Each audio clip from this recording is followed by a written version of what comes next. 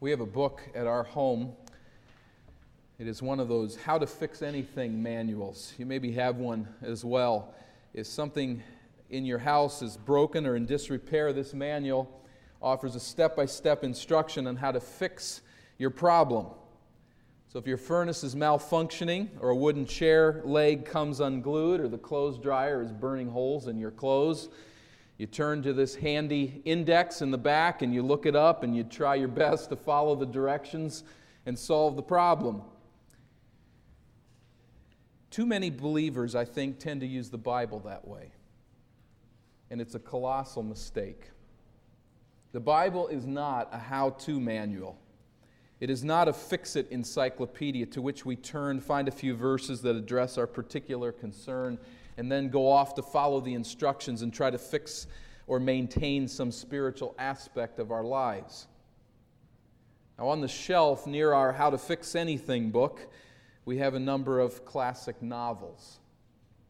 And I think that the Bible is a lot more like those. The Bible is something of an inspired epic, really.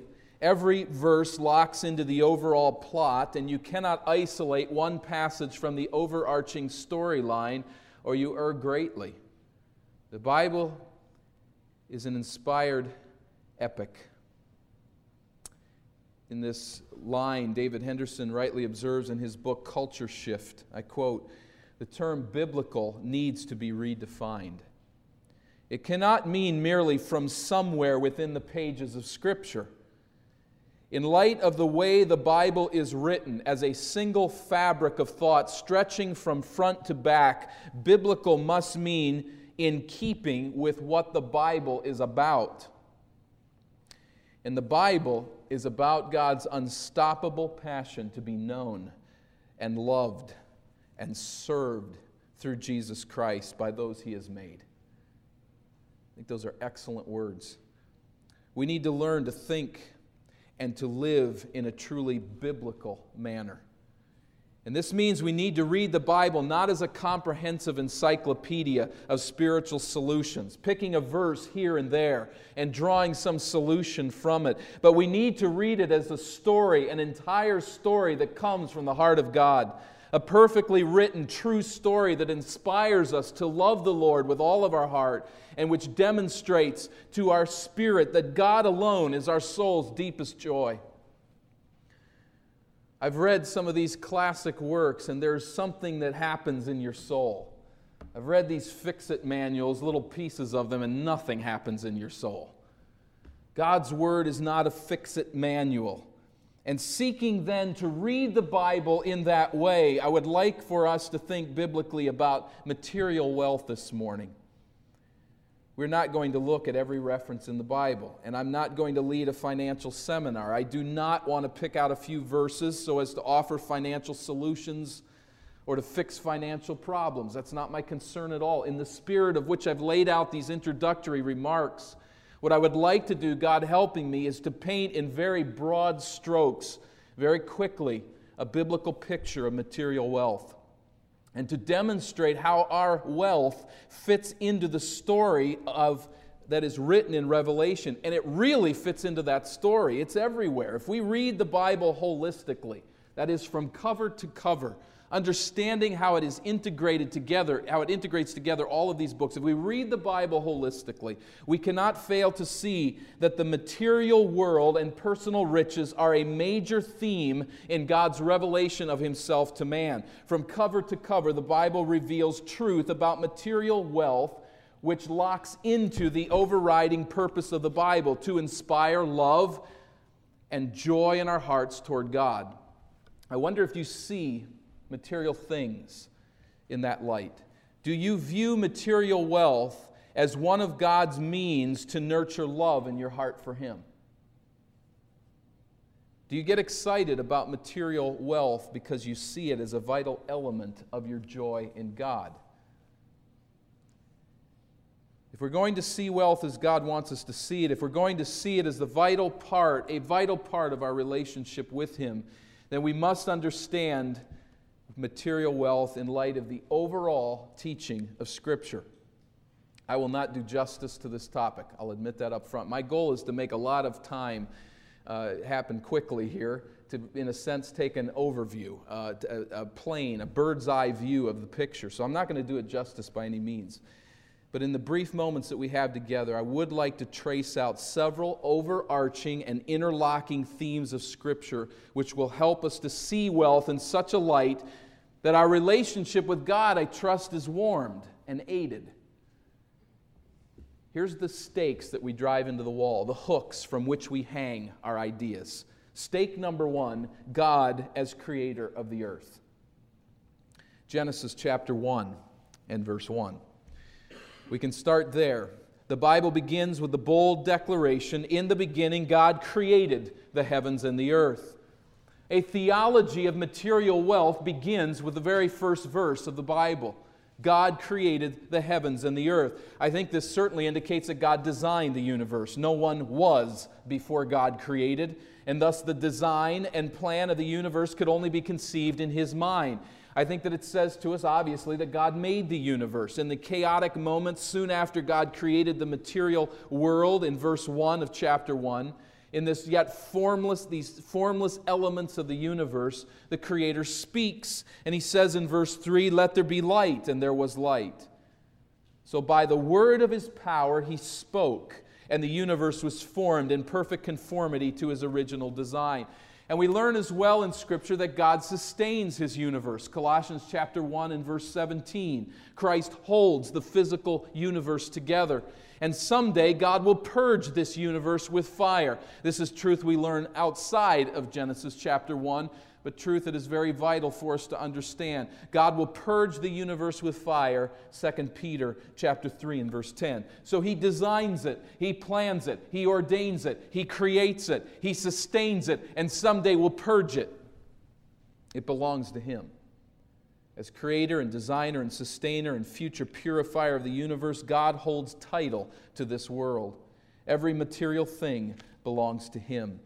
The psalmist put it this way, Psalm 24 and verse 1, "The earth is the Lord's and everything in it." The earth is the Lord's and everything in it. So our principle here on this first hook is very simple. Every material thing that you are able to enjoy and every material possession to which you lay claim belongs to and comes from God, our Creator. Hook number 2, man as subduer of the earth. God did not slap Adam and Eve's hands when they touched the material universe. It was His.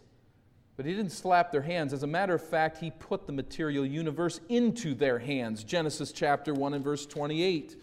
Genesis 1 and verse 28, God blessed them, Adam and Eve, and said to them, "Be fruitful and increase in number. Fill the earth and subdue it. Rule over the fish of the sea and the birds of the air and over every living creature that moves on the ground." Then God said, "I give you every seed-bearing plant on the face of the whole earth and every tree that has fruit with seed in it. They will be yours for food. And to all the beasts of the earth and all the birds of the air and all the creatures that move on the ground, everything that has the breath of life in it, I give every green plant for food." And it was so. This is really a stunning word. God could have assigned to Adam and Eve just one tree and told them to touch nothing else. He keeps one tree off of limits and He gives them everything else. God lovingly says, "Go into the earth and subdue it. Bring it all under control. Work it. Care for it. Play with it. Keep it in repair. Discover its hidden secrets. Mine its hidden treasures. Rule over it and all its living creatures." So by this commission, God, the creator and owner of wealth, assigns to man the joy of managing God's earth and bringing it under control. So fundamentally, we learn right in the first chapter of Genesis that we are stewards. That is, we are managers of someone else's property. In the present, I think that should certainly give us a sense of humility as we look to what God has put into our hands. As we look to the future, it certainly gives us a sense of accountability. There's a day coming, a day of reckoning, because what we hold is not ours, it's His. We move to the New Testament, 1 Timothy chapter 6 and verse 17, and we see this very theme there as well. 1 Timothy chapter 6. We'll park here just for a short moment. 1 Timothy chapter 6 and verse 17. As we think of God as creator and man as subduer of the earth, we read in 1 Timothy chapter 6 and verse 17, "Command those who are rich in this present world not to be arrogant, nor to put their hope in wealth, which is so uncertain, but to put their hope in God, who," and I want you to notice this carefully, "who richly provides us with everything for our enjoyment." He richly provides to us everything for our enjoyment, everything. The clothes that you wear right now are God's. The house in which you live right now is God's. The food that you have eaten this morning or sometime recently is the Lord's. Your home, your car, your furniture, your toys, everything that you have, everything that you touch, everything that you see belongs to Him. But He, it says here, provides it for us. The Greek word means to give, to grant, to bring about for someone. He brings this about for us. He allows us to touch His universe. He allows us to work with it and to hold it. 1 Timothy 6 and verse 7. Further up in the context it says, "For we brought nothing into the world, and we can take nothing out of it." Nothing that we have here, nothing that is provided for us here is our own. As the ancient proverb put it, there are no pockets in a shroud. A shroud, a burial wrapping. There are no pockets in a shroud, or as they say today, no U-Hauls behind a hearse. Everything comes from Him. We bring nothing in, and we take nothing out. The history of mankind on this fair planet has been the unfolding story then of the subjugation of God's earth. There is a major stream of people who labor to subject this earth to the glory of man. And there is a smaller stream, but significant stream of people who belong to God, who are seeking to subject this earth to the glory of God. And I hope that you fit into that more narrow stream. But we are doing that, and we need to see ourselves as God's people, as bringing this world into subjection to Him, to His glory, and to His honor. It should say that this assembly of people ought to be hard workers. We should be working hard and earning personal wealth. That's a good thing. I've been going over the book of Proverbs with the teens on Wednesday nights, and some time back we looked at all of these passages that talk about diligent effort, working hard, going after wealth. And what that is not simply going after things as such. It is a subduing of the earth as God has commissioned us to bring it under control. And the one way that we bring the world under control is to earn wealth, which we can then use to make decisions and accomplish things for His glory. We should be hard workers. 1 Thessalonians 4, 11 and 12 doesn't drop out of the sky somewhere. It is part of this theme of subduing the earth. 1 Thessalonians chapter 4 and verse 11. We are called there, "Make it your ambition to lead a quiet life, to mind your own business, and to work with your hands, just as we told you, so that your daily life may win the respect of outsiders, so that you will not be dependent on anybody. Make it your ambition to lead a quiet life, mind your business, work with your hands." Work hard. 2 Thessalonians chapter 3, verses 6 through 10, there were some believers, people within the assembly who claimed to know Christ, who were not following Paul's instructions. There he gets a little bit more involved.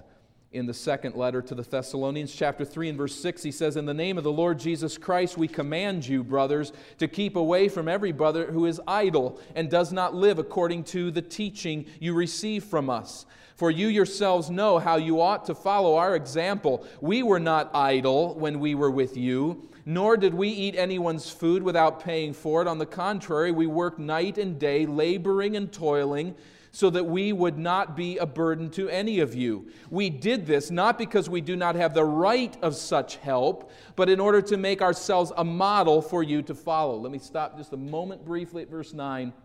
What he's saying is that as an apostle, I pour out my life and my energies to teach the Word of God, to proclaim the gospel of Christ, and I have every right scripturally to be paid for that.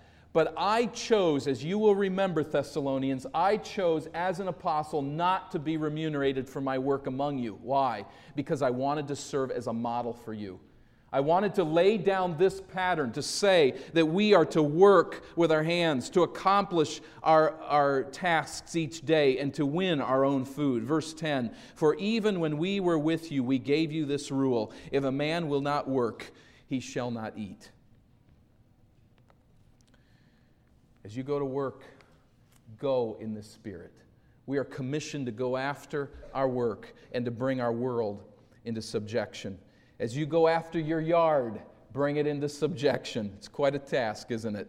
We should be out there in our yards if God's given you one and this is the thing that you like to do, and not that you have to do this, but I think we ought to create beauty. We ought to seek to maintain order against the destructive elements of this nature. That's what we were created to do. You have a house, you have a bedroom. It's a quest to use space to your benefit, to create an environment of orderliness and beauty. You have a workspace at school, subdue it. You have a church property, subdue it. That's what we were doing yesterday as a bunch of bees in a hive here as we descended on the building to work. We gathered together to subdue the earth, to subdue this space and use this space for our benefit. By the way, Adam Miller suggested this might be the beginnings of a basketball court up here. I have nothing to do with that. That is not the case, I don't believe, but it did give me some ideas. And by the way, I'm also sticking to this thing, so if you're wondering why I'm not using this length here, I can't move. There's all kinds of glue down. And we're obviously not done, but long hours put here, and it's hard. I'm going to ask those that were here at 10:30 and 11:30 last night to finish up and try to just get ready for you that were here. This place by about 10 o'clock was an absolute chaos, this room. But we work, we labor to bring things under control and order. Now, I know people can be what we call a neat freak and go too far, but I do think there ought to be pride in what we do, in a sense of order, in a sense of beauty, in a sense of purpose. As you invest money, we should do it to subdue the earth, to use wealth to make a difference in this world financially. Whatever the area, God calls His people to enter the creation. He calls us to touch it, to play with it, to use its resources and bridle its secrets so as to enjoy it. 1 Timothy 6:17, and to bring it under control as a manager who labors to bring glory to God. What a biblical theme is here and how fast the time is moving. But think of Abraham and think of what begins there in his life with the promised land. To Abraham, there is a land of promise. And then there is, after the Exodus out of Egypt many years later, there is the conquest of the land, to control that land and to drive out the enemies of God. Why? I would like to suggest that part of the picture is the subduing of the earth to the glory of God. And having driven out those enemies, realizing there's a lot that goes in between the lines there, but generally, having driven out the enemies of God, there is a monarchy established in the land. And that monarchy establishes the worship of Jehovah on a hill called Zion.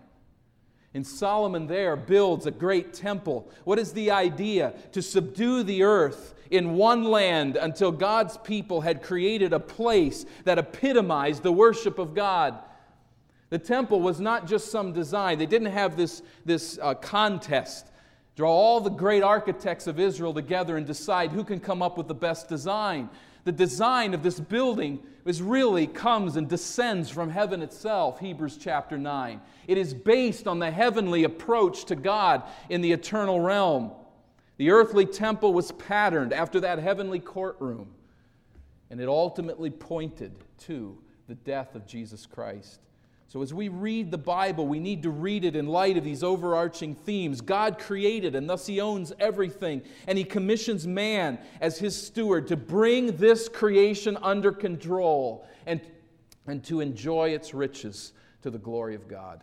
One thing we learn of that Temple of Solomon, it was a wealthy temple. It was a beautiful building, and it epitomized the worship of God. Well, obviously, the subduing of the earth, we're leaving a lot unsaid. It is a difficult task. It is not made easy because of sin.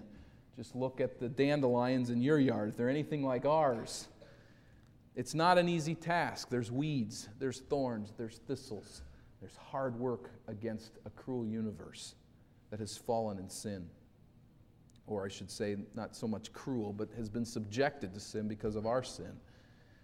But not only, I want you to follow here as we put up this third peg. Not only is this process of subduing the earth hard, it is also extremely dangerous. And God knows it. Our God created a beautiful universe. If you don't know that, you are not alive.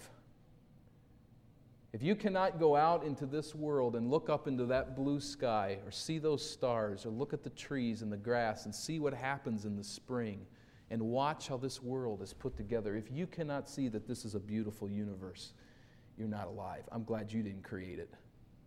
You'd have made it black and white, and it'd be the most boring place in the world. It's beautiful. It's a beautiful universe. And though it's not easy to subdue, because of sin, it is quite easy to fall in love with it. God knows that it is a noble, beautiful, life-energizing endeavor to subdue the earth, but because of our fallen condition, He also knows that we can very easily fall into idolatry.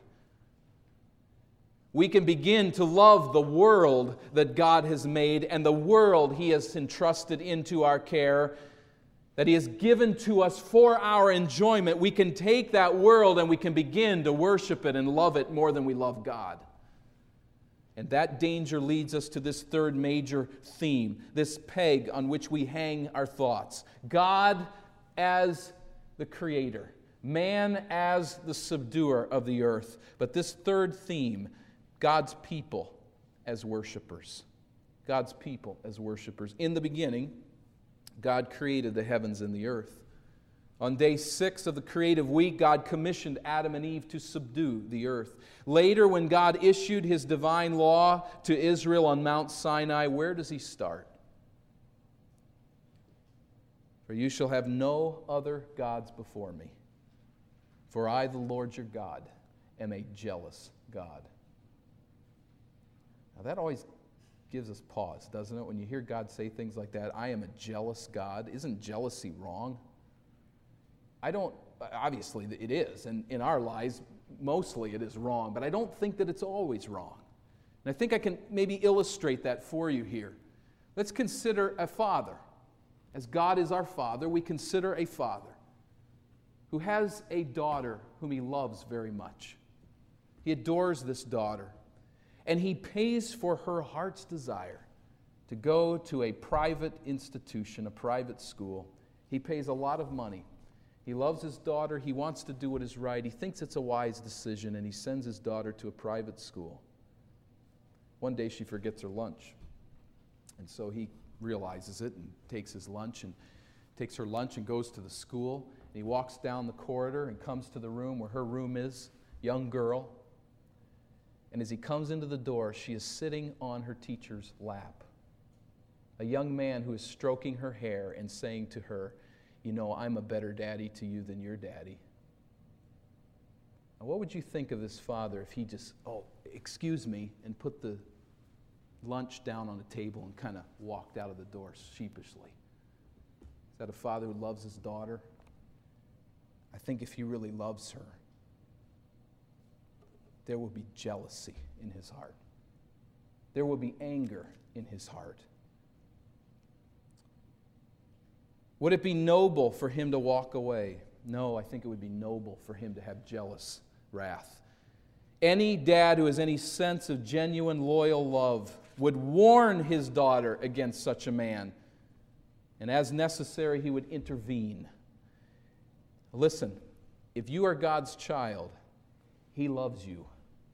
He loves you. He loves you with a pure and infinite love. And knowing that He alone is your Creator and Father, that everyone else is a rival and a false God, knowing that He alone is your Father and God, knowing that He alone is your soul's rest and joy, He will not tolerate rivals in your heart.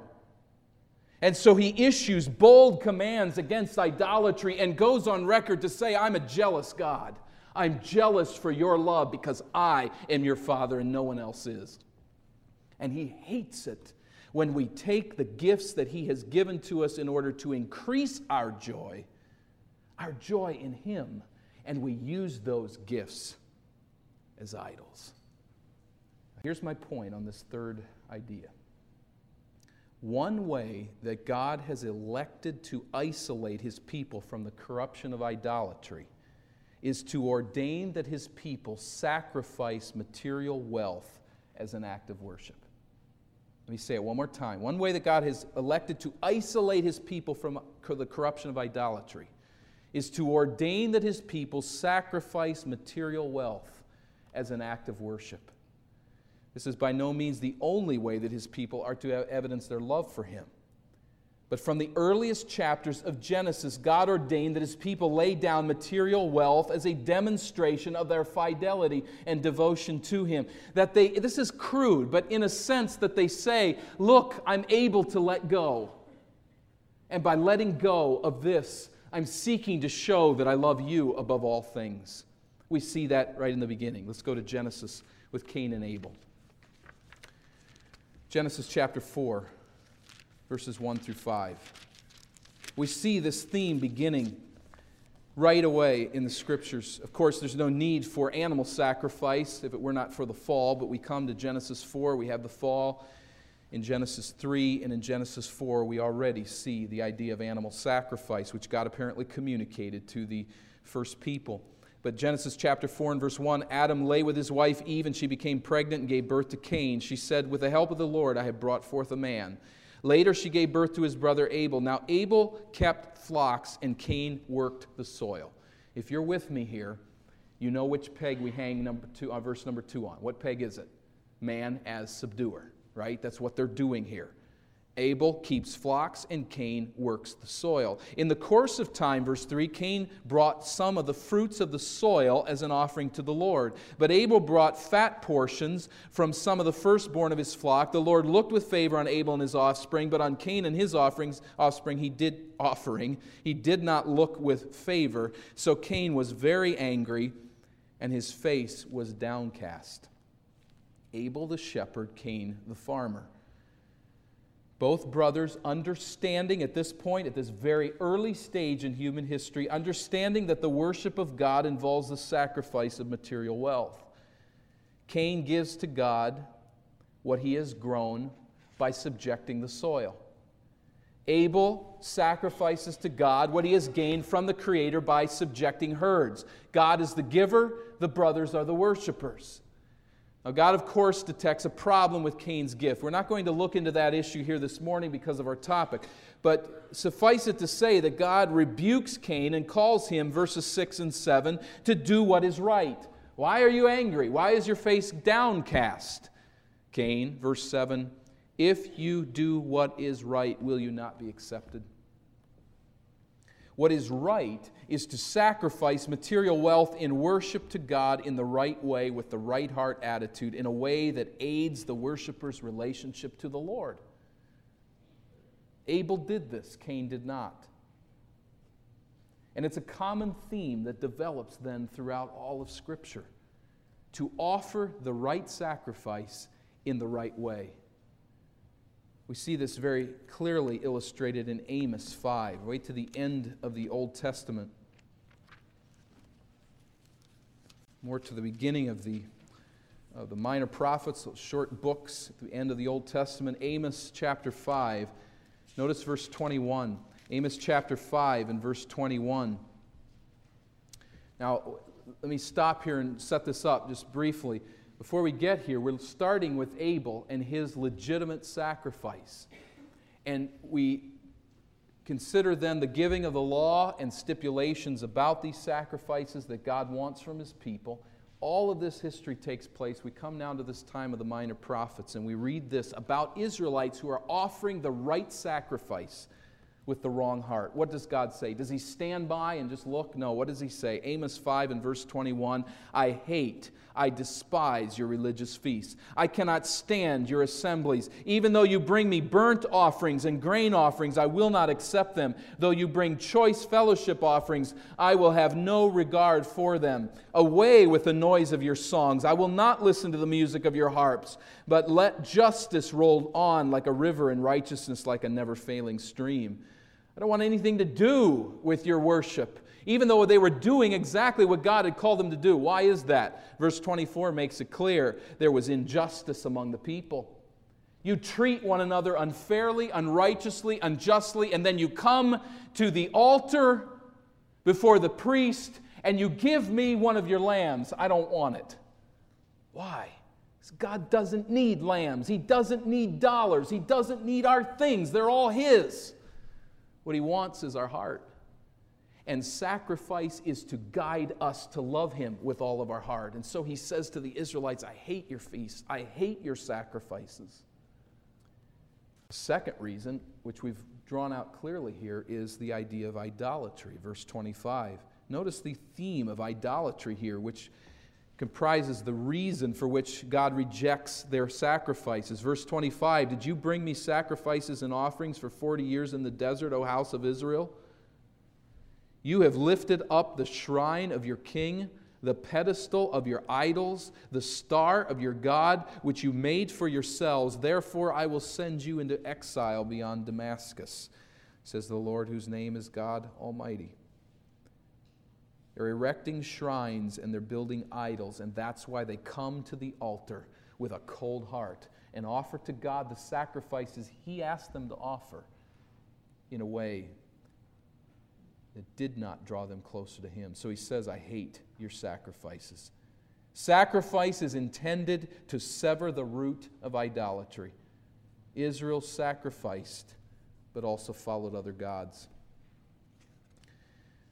We think of Noah in the flood. Following Abel and his sacrifice, we have Noah in the flood in chapter 8 and verse 20. I'll just summarize it to say there that he offers clean animals to the Lord, as the Lord had laid out. We go to Abraham, and since we've been through there, we're skipping some passages. There's so many here. We'll skip Abraham since we've just considered that. But remember back again the defeat of the Eastern Alliance as he went before the priest of Salem, the king of Salem. He predates the law of Moses there as he gives a tenth of the spoil to Melchizedek. As I noted back there a few weeks ago, that was a common practice among the pagans to give 10% of their annual income to their gods. It was a common practice. All did it. Monacutius, the ancient historian, wrote this: nations have existed that did not offer animal sacrifices, but there is no record of any nation that did not pay tithes to its deity. Now, if we think in creationist terms rather than evolutionary terms, I think we recognize that the reason for that, it's not because it's laid down in the law, but it was communicated by God to His people from a very early date. And even pagans continued the practice of providing or giving a tithe, a 10% of their annual income to their gods. In Genesis chapter 22, of course, Abraham demonstrates the ultimate willingness to sacrifice not a tithe of his income, but his very son. And there is commended by the Lord. We hasten to the law and the tithe that is laid out there. Just a few more passages, if you'll hang with me a little bit longer. Leviticus 27 and verse 30 makes it fairly clear as God lays out this stipulation. We've moved from Abraham and his giving of the tithe. We've moved from the sacrifices of Abel and Noah and the like, a giving of material wealth in the worship of God. We come now to the codification of this practice in the law code given to Moses. Leviticus chapter 27 and verse 30, a tithe of everything from the land, whether grain from the soil or fruit from the trees, belongs to the Lord. It is holy to the Lord. If a man redeems any of his tithe, he must add a fifth of the value to it. That is, if he doesn't want to give that animal, that was the tithe animal, then he can redeem it, but he will give a fifth more. The entire tithe, verse 32, of the herd and flock, every 10th animal that passes under the shepherd's rod will be holy to the Lord. He must not pick out the good from the bad or make any substitution. If he does make a substitution, both the animal and its substitute become holy and cannot be redeemed. Very careful stipulations. In the second giving of the law, Deuteronomy chapter 14, we see a little different angle on it, on this idea of tithing. Deuteronomy chapter 14, verses 22 and 23. Deuteronomy 14:22, be sure to set aside a tenth of all that your fields produce each year. Eat the tithe of your grain, new wine, and oil, and the firstborn of your herds and flocks in the presence of the Lord your God, at the place he will choose as a dwelling for his name, so that you may learn to revere the Lord your God always. What's the point of this sacrifice? That you would reverence God. That's the point of it. This may, in fact, be a second tithe. There's debate about that, in addition to the one in Leviticus. But notice verses 27 and following below here in Deuteronomy 14, verse 27, and do not neglect the Levites living in your towns, for they have no allotment or inheritance of their own. At the end of every 3 years, bring all the tithes of that year's produce and store it in your towns, so that the Levites who have no allotment or inheritance of their own, and the aliens, the fatherless, and the widows who live in your towns may come and eat and be satisfied, and so that the Lord your God may bless you in all the work of your hands. But we don't know here if we stack all of these up or if they're different tithes. Matter of fact, I don't think it really makes a lot of difference to us in this day. This was a theocracy, and the money that came in went into the worship of God at its center and at its heart.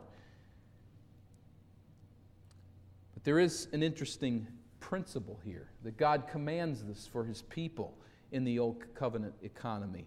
And adding to the equation is a term referred to as free will offerings. So the Jews would bring these offerings as well. These peace offerings are free will offerings. God encouraged them to offer those above these tithes. And so we see that they were systematically to be laying down wealth in the worship of God. I think the chief example of the real spirit of all of this would have to be Solomon. We won't take the time to turn there now, but in 1 Kings, well, maybe we should. Just 1 Kings chapter 8. Give me a couple more minutes here. 1 Kings chapter 8 and verse 62. This is an amazing statement. It might be just good to lay your eyes on it. 1 Kings chapter 8 and verse 62. I think this epitomizes the spirit of worship through material wealth. 1 Kings chapter 8 and verse 62. Then the king and all Israel with him offered sacrifices before the Lord. Where are they? At the dedication of the temple. The subduing of the earth comes to this hill on Zion, and the temple is built and stabilized there, or stationed there. It's dedicated by Solomon, who in verse 63 offered a sacrifice of fellowship offerings to the Lord. Well, we might expect that. What we read next, I don't think we would ever expect. 22,000 cattle, 120,000 sheep and goats. So the king and all the Israelites dedicated the temple to the Lord. That's a lot of meat to be burned on one day. Now, I want to tell you, as rich as Solomon was, that cost him. And when God's people did not follow the spirit of Solomon, the spirit of Abel, God was jealous and he was angry. Malachi chapter 3, we go to the end of the Old Testament, last book in the Old Testament, Malachi chapter 3. We find God's heart on this matter. Malachi 3 and verse 8. Will a man rob God? Yet you rob me. But you say, how do we rob you? In tithes and offerings. You are under a curse, the whole nation of you, because you are robbing me. Bring the whole tithe into the storehouse, that there may be food in my house. Test me in this, says the Lord Almighty, and see if I will not throw open the floodgates of heaven and pour out so much blessing that you will not have room enough for it. God calls his people to consider that they had robbed him. And how had they robbed him? By not offering the tithes that he had called for into the storehouses. These would have been special rooms on the side of the temple which held tithe to pay for grain in the worship of God. God was adamant about Israel demonstrating her fidelity to him through the tithes. It wasn't only the tithes. We don't have the full picture yet by any means. Of course, this is a very sketchy summary. But I would like you to turn back to one more passage, Leviticus chapter 23. Leviticus 23, bound up so closely with the idea of tithe that we cannot know if it's a distinct concept or an identical concept with the tithe, is the theme of first fruits. Leviticus chapter 23, verse 9. Leviticus 23 and verse 9. The Lord said to Moses, "Speak to the Israelites and say to them, when you enter the land I am going to give you and you reap its harvest, bring to the priest a sheaf of the first grain you harvest. He is to wave the sheaf before the Lord so it will be accepted on your behalf. The priest is to wave it on the day after the Sabbath. On the day you wave the sheaf, you must sacrifice as a burnt offering to the Lord a lamb a year old without defect, together with its grain offering of 2/10 of an ephah of fine flour mixed with oil, an offering made to the Lord by fire, a pleasing aroma, and its drink offering of 1/4 of a hin of wine. You must not eat any bread or roasted or new grain until the very day you bring this offering to your God. This is to be a lasting ordinance for the generations to come whenever you live." This idea of first fruits we see here very clearly that God was to receive his gift first. He said, don't eat anything else until you bring that to the Lord. And you wave it before him. I guess they just took a sheaf of grain and waved it in the air. Said, this belongs to God. Before they ate any of it, they waved it before him as a first fruits offering.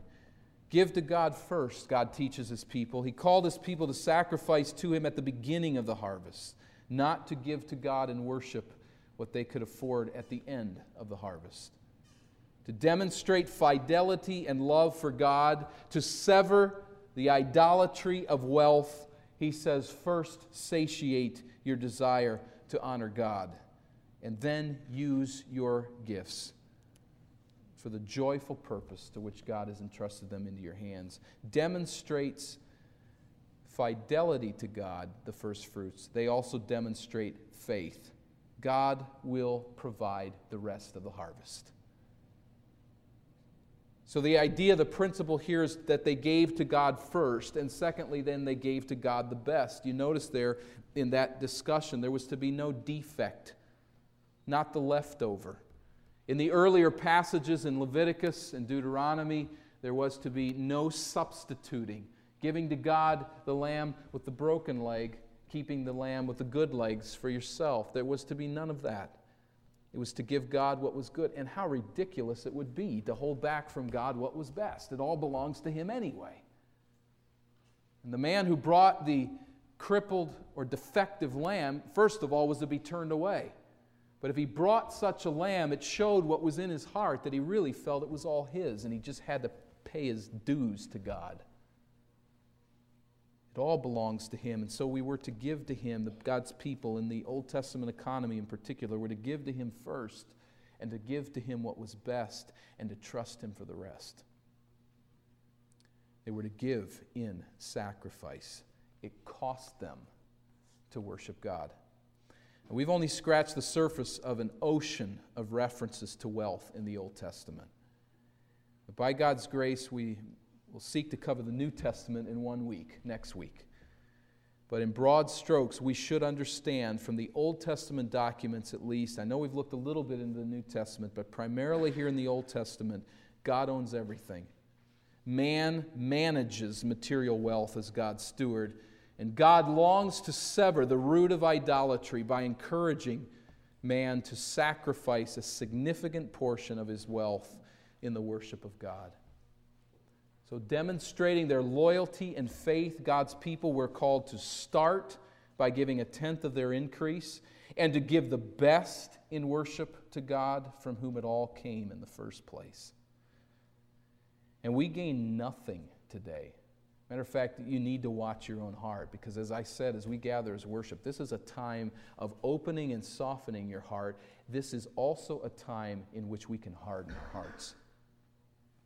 And you will harden your heart against God this day, I'm convinced. If you do not understand that giving to God was not an isolated matter of financial responsibility for God's people. Sacrifice of material wealth was an integral aspect of the way God's people were called to relate to Him. They were to use material wealth in the ongoing quest to love God with all of their hearts. From cover to cover, we see this truth because God created. We are stewards. And He draws out from among this world people who are His own, who will worship Him with money, not worship money. And it is then through this sacrifice that we read of here that God's people demonstrated that God owns it all. They demonstrated that God came first. They demonstrated that they were stewards of wealth, not owners of it, and they demonstrated that they trusted God for the future. Generation after generation of God's people followed Abel and journeyed to crude local altars and later to the temple of Jerusalem itself, and they laid down their personal wealth as an act of homage and honor to God, to demonstrate that in their heart, God alone was the Lord. Let's bow for prayer. Father, how inadequate are the human words that I have spoken today, but I pray that the Spirit of God would teach and drive home these truths, and that you will convict us maybe of the sin of slicing up your Bible, slicing up your word, saying that there's this small little matter over here on the side of what I give to God. It really doesn't have a whole lot to do with my life. May we realize, God, that this material universe is yours, and that what we do with it has everything to do with our life before you.